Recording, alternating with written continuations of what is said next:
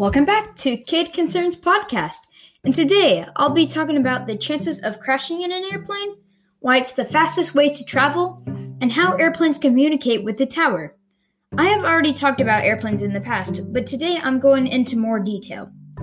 Airplanes are an amazing type of transportation and are the safest transportation. They can get you from the USA to Europe in 4 to 5 hours, and are really safe to fly in. I just love the feeling of flying. It has always intrigued me.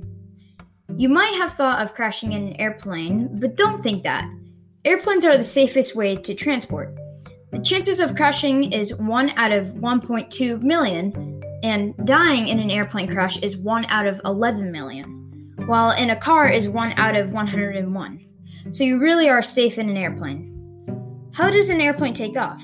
It's because the pilots are experienced with flying and because of the airplane's aerodynamics. When an airplane has lots of wind going over and under the wing, it creates lift, but the airplane also needs more lift because of the airplane's mass. So that's why pilots at a certain speed angle the airplane. They will angle the airplane around 10 to 15 degrees so that the airplane has lift and is in the air. Flying is the fastest way because airplanes in the air go about 460 to 575 miles per hour, depending on what airplane you're on. This happens because of the airplane's engine. It flies forward because of the thrust that the engines are making. You might have noticed that there are black cones with a white spiral in the engine. That is to keep the birds flying into the airplane engine, since the white spiral scares them. I have experience with flying an airplane because I'm at the CAP Asheville Squadron. They teach you how to fly at the age of 15 and teach some leadership skills and character development. Also, there are flights called orientation flights, or O-flights for short.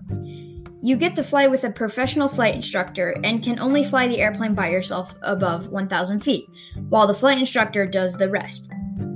I did my first O-flight when I was 12 in November of 2021. It was really fun. I learned that when you let go of the yoke, the airplane will bounce up and down in the air, but eventually will level itself out.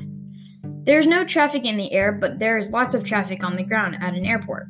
See, at every airport, there is a control tower called Air Traffic Control Tower, or ATC for short.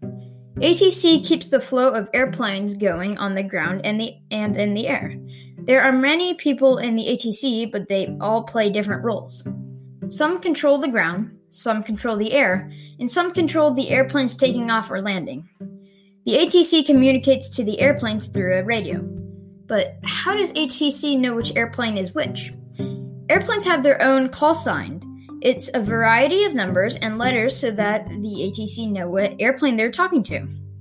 When I was flying, the call sign of the airplane was CAP 3285. ATC also has a radar scanners and maps of where the airplanes are. In conclusion, it is very safe to fly in an airplane. I have been on an airplane almost 40 times if you count back and forth, and the airplane did not have anything wrong with it. I think the best airline to get on is Delta. And that will be it for Kid Concerns Podcast. Bye!